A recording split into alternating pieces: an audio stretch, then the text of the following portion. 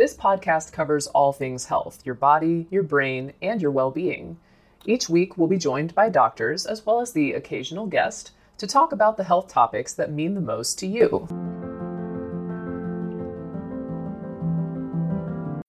When you need mealtime inspiration, it's worth shopping Kroger, where you'll find over 30,000 mouth-watering choices that excite your inner foodie. And no matter what tasty choice you make, you'll enjoy our everyday low prices, plus extra ways to save, like digital coupons worth over $600 each week. You can also save up to $1 off per gallon at the pump with fuel points. More savings and more inspiring flavors make shopping Kroger worth it every time. Kroger, fresh for everyone. Fuel restrictions apply.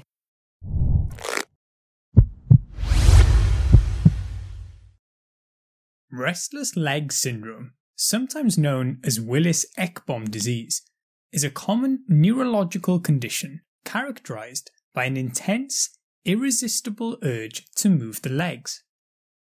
On the surface, this may sound quite harmless. However, it can cause significant distress to patients and negatively affect multiple aspects of their lives.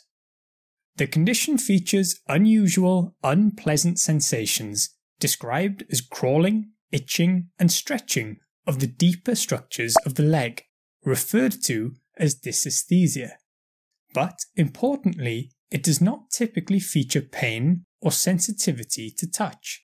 The sensations are usually worse in the evening and are often worst overnight, typically when at rest. Interestingly, these feelings are subsided by walking or moving, therefore patients feel a compulsion to move the legs, giving the name restless leg syndrome. We take this few seconds off to inform you, our valued loyal listener, about the best health and fitness podcast shows from the Nespod studios. Join us as we give you the best of the best health and wellness updates you can rely on for the treatment of chronic health problems. Classic functional medicine back to basics health tips and special updates from the best doctors in the United States of America. Check out this health and wellness podcast shows. Explore Health Talk Weekly, Healthy Lifestyle Matters, Excellent Health Digest, Healthy and Free Daily, and last but not least, Weekly Health and Fitness Corner. Also, check out Nasty Boy CC, the truest story never told fiction podcast, for that real life on the go experience with the 27-year-old golden boy who made our guest invite #1 list.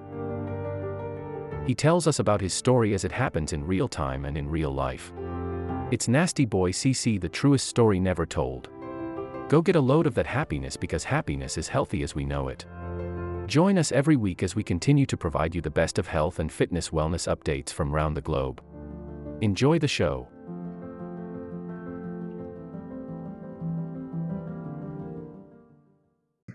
In 80% of cases, there are periodic leg movements during sleep, which may be twitching or periodic dorsiflexion of the foot.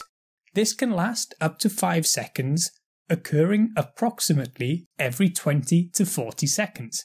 Although the name states legs, it can also affect the arms. Depending on severity, this can mean a reduced quality of life, including poor sleep, leading to daytime somnolence, which can affect concentration, as well as performance in work or school.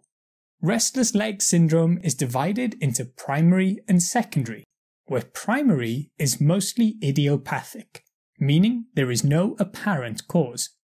It is thought to be familial in many cases and tends to be inherited in an autosomal dominant pattern. These patients are more likely to be affected earlier in life, even as early as childhood. It can demonstrate genetic anticipation, which is where the age of onset gets younger through each generation. Secondary restless leg syndrome is the result of another underlying process. Examples could be pregnancy, iron deficiency, and end-stage renal disease, with 25 to 50% of patients on hemodialysis experiencing it.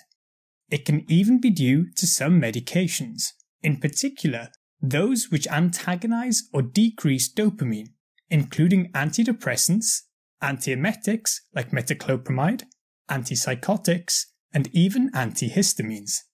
Use of nicotine, caffeine, and alcohol can also cause it.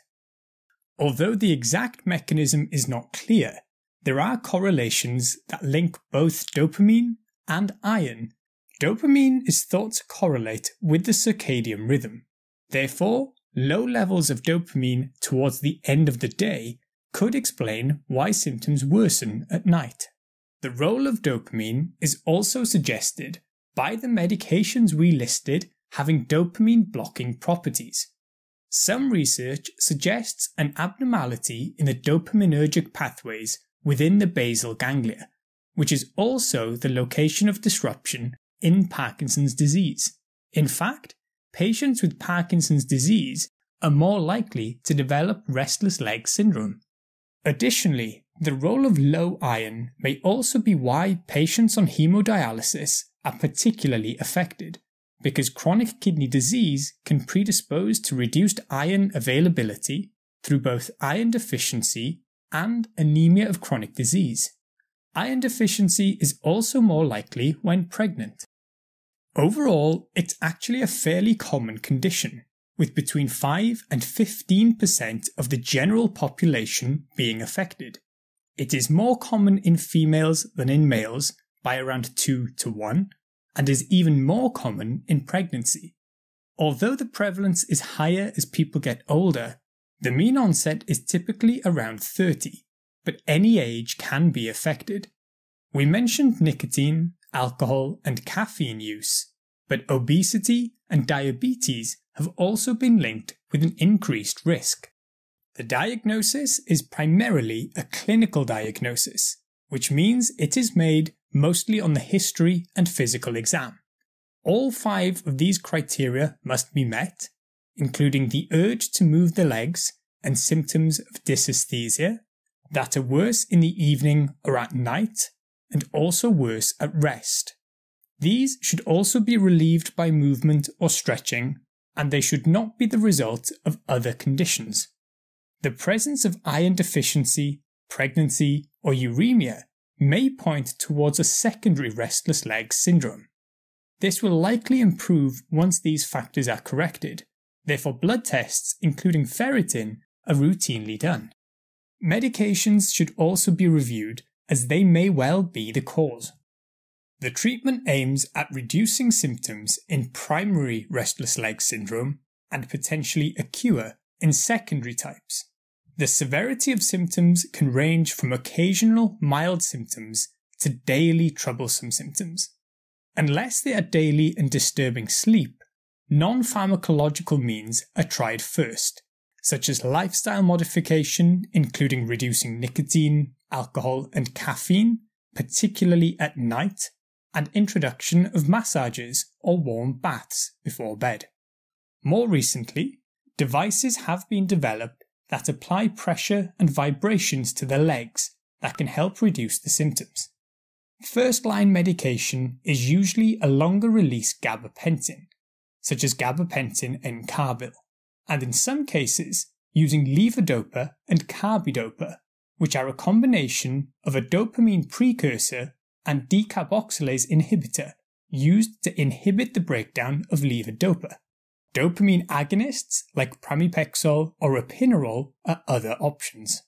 Benzodiazepines or low-potency opioids might also be considered. Of course, underlying causes should be treated and investigated. For example, if iron deficiency is found, then this should also trigger a workup to find the cause as well as provide iron supplementation.